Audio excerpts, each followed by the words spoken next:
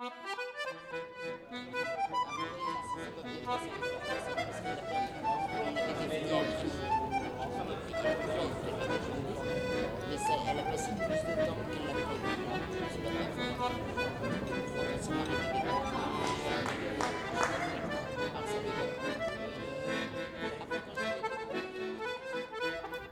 to Improbable Walks, a podcast that brings you to the streets of Paris wherever you are. My name is Lisa Passold, and I'm a writer and traveler who loves to walk in the City of Light. Every episode, we stroll down a different block of the city, exploring Parisian history, people, stories, and architecture. Today, we're walking through the Palais Royal, starting on the Rue des Petits Champs, just to the north of the Palais Royal in the first arrondissement of Paris. This neighborhood is a gorgeous mishmash of 17th, 18th, and 19th century buildings. We're going to step off the Rue des Petits Champs just here before number 5. We'll step into a pretty gray stone archway that leads to a crooked, narrow hall. Let's call it an early 19th century equivalent of a shopping mall. This allows us to go from the busy street of the Petits Champs, noisy with traffic, to the much quieter entrance of the Palais Royal. Let's step down into the pillars and cool promenades of the Palais Royal.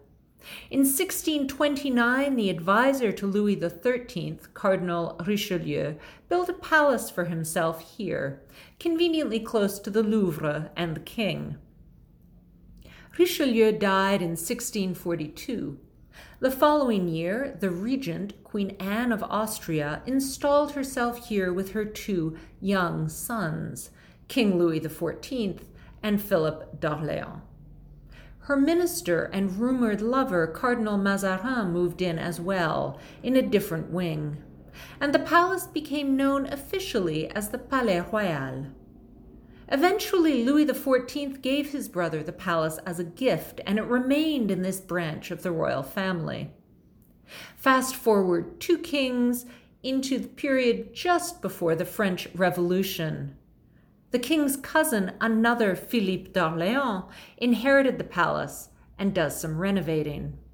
That's when these promenades with columns around the gardens were built. This is also when shops and restaurants go up on the ground floor. Soon the Palais Royal becomes the place to see and be seen. You come here to eat ice cream in the gardens and to discover the brand new trendy concept of restaurant dining. In these years just before the Revolution, this is where you might have seen Joseph Boulogne, the Chevalier de Saint-Georges. Saint-Georges is a fascinating historical figure because he's not only a successful conductor and composer, directing prestigious musical soirees for royalty, but he's also an internationally renowned swordsman. And yet Saint-Georges has very unlikely beginnings. He's the son of a slave woman. He's born on the island of Guadeloupe, and his father is a minor nobleman and plantation owner. His mother, Nanon, is enslaved.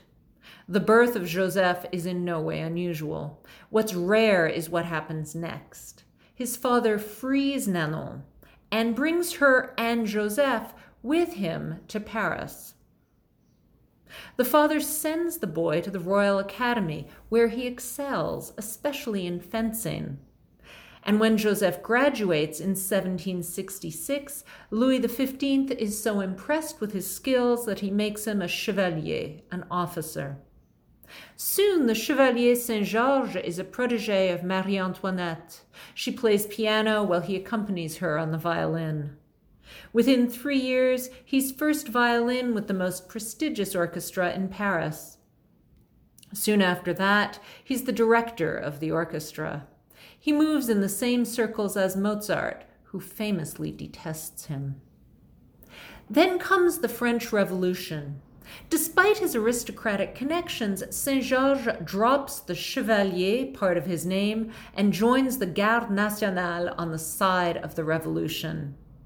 He's one of the best swordsmen in France, after all, and he has a vested interest in liberty and equality. I like to imagine Saint-Georges strolling here in the Palais Royal all too briefly before he goes into battle in Lille.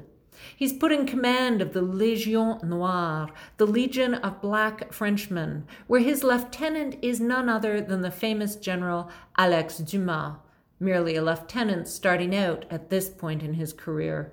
Dumas is the father of writer Alexandre Dumas, who wrote bestsellers like The Three Musketeers.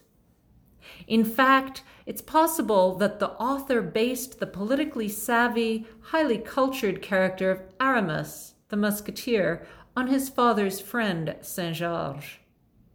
The real Chevalier Saint-Georges wins important battles but still ends up jailed during the Terror.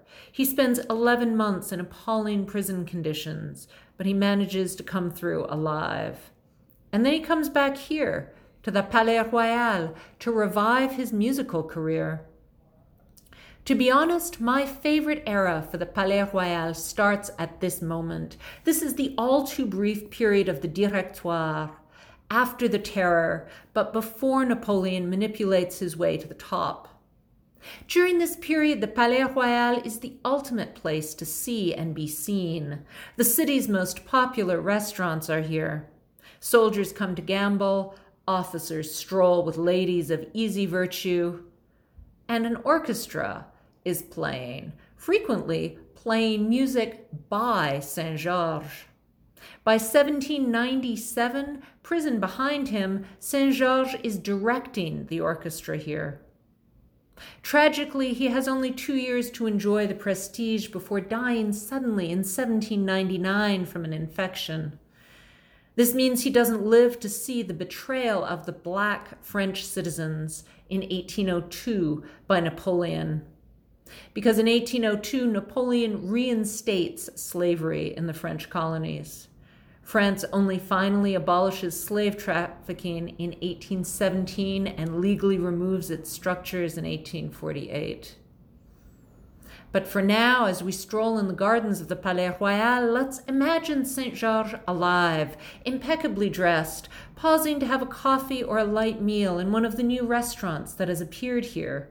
Maybe he has a sheaf of music under his arm or a case for his violin. One of the restaurants he might have patronized is still here. If we walk across the top of the gardens, we can admire the decor through the windows. These days, the restaurant is called Le Grand Véfour. Originally, it was a simple, popular cafe set up by a drink seller. In 1820, Jean Véfour took over the cafe, changing the name. He turns it into a luxurious restaurant. Even today, the Grand Véfour is a wonderful place to eat, and the interior is gorgeous, as if you have stepped back into the Directoire era of Saint-Georges. The Grand Véfour, with its beautiful decor, continued to be fashionable all through the 20th century as well. If you dropped by here in 1950, you might have seen the French writers Colette and Jean Cocteau sharing a meal in this restaurant. Playwright, poet, and filmmaker Jean Cocteau moved into the Palais Royal in 1940. He lived here with his lover, Jean Marais, who starred in Cocteau's famously surreal film La Belle et la Bête, Beauty and the Beast. They lived on the Montpensier western wing of the Palais Royal. This was Jean Cocteau's Paris address until his death in 1963. Cocteau wrote that he had been affected by the charm, in the exact sense of the word, that the Palais Royal exerts on certain souls. The writer Colette moves in some years before Cocteau. In fact, she first arrives in Paris in 1893, but lives on the left bank with her first husband, Willie, who used to lock Colette into a room so she'd write faster. Willie published her novels under his name, and she eventually leaves him in 1906.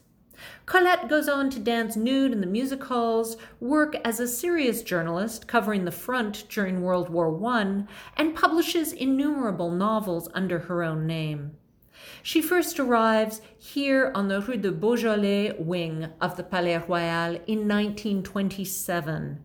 The Beaujolais wing is at the top of the garden, basically the same wing as the Grand Véfour. Colette moves out but returns in 1938 with her third husband, Maurice Goudke, here in the same building as before, but one floor higher up, so she has bigger windows and better light. It's also here that Maurice, her third husband, who's Jewish, is arrested by the Gestapo. Presumably, they're unaware of Colette's mixed-race family history. From this apartment, Colette pulls every connection she's got in the French art scene, trying to get Maurice out of prison, and he's released in 1942. They continue living here until her death in 1954. Her funeral, in fact, is held in the far courtyard of the Palais Royal. Let's stroll under the neatly pruned trees over to this far side of the palace. We'll go past the silver rolling ball fountain by Paul Bury. The French Ministry of Culture is to our left, and to our right is the back of the Comédie Française Theatre. Here we step through a permanent modern art installation by Daniel Buren, a forest of striped, low pillars with water running underneath a curved pavement. There are always people here taking selfies, standing on the pillars, which are conveniently socially distanced. A few years ago, I watched two little girls fishing for coins through the grill using a magnet on a string here. They were amassing a tiny fortune. Maybe they were being guided by the ghosts of gamblers from the 1790s. To finish the walk, I suggest we stroll just out of the Palais Royal and have a glass of wine on the terrace of the Café Nemours. The café looks out onto the Place Colette, named, of course, for the writer, and also looks onto the beautiful building of the Comédie Française. If you enjoyed this improbable walk, please subscribe to the podcast. For details about today's walk, how to spell names of people and streets, please visit my website, lisapassold.com.